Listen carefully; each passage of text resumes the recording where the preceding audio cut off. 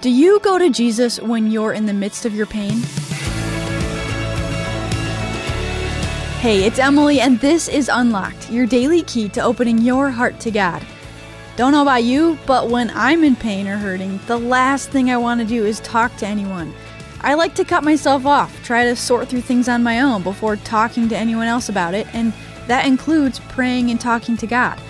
Maybe you can relate to that too, and if you can, then I think there's something for you in today's story. It's called With You in Your Pain, and it was written by Peter Lundell. Have you ever felt depressed or faced discouragement? When you're in pain, talk with God, even if it's just to be mad. Remember, 2/3 of the Psalms are complaints. Psalm 73 is my favorite gripe. Asaph is mad and deeply discouraged. He concludes that following God is a waste of time. He describes himself as a brute beast before God. I've identified with that many times. I've met God in my failure, my frustration, my falling to sin.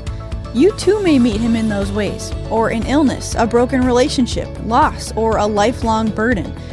And it's too easy to feel that God is distant or separated from you. In truth, Jesus is there with us in the darkness.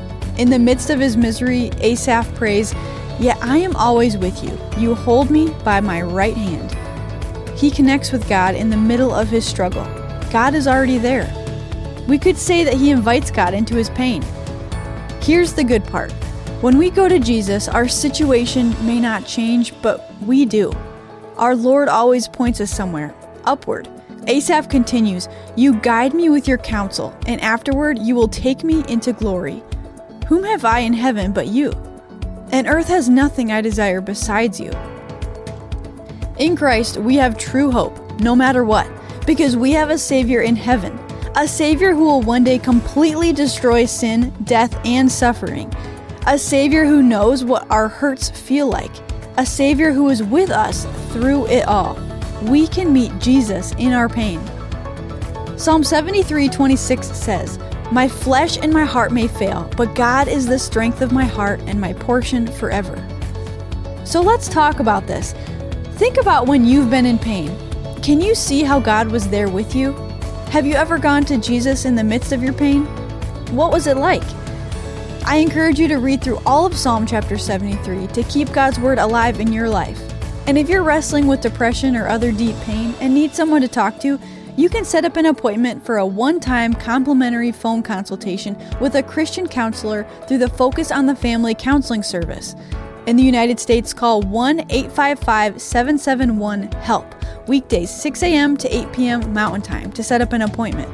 In Canada, book your appointment by calling 1-800-661-9800 between 8 a.m. and 4 p.m. Pacific Time and ask to speak with the care associate.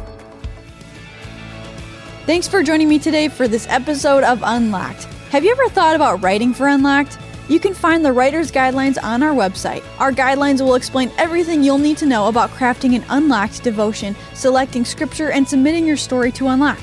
You can find our writer's guidelines by going to our website, unlocked.org, and clicking on the Contribute button.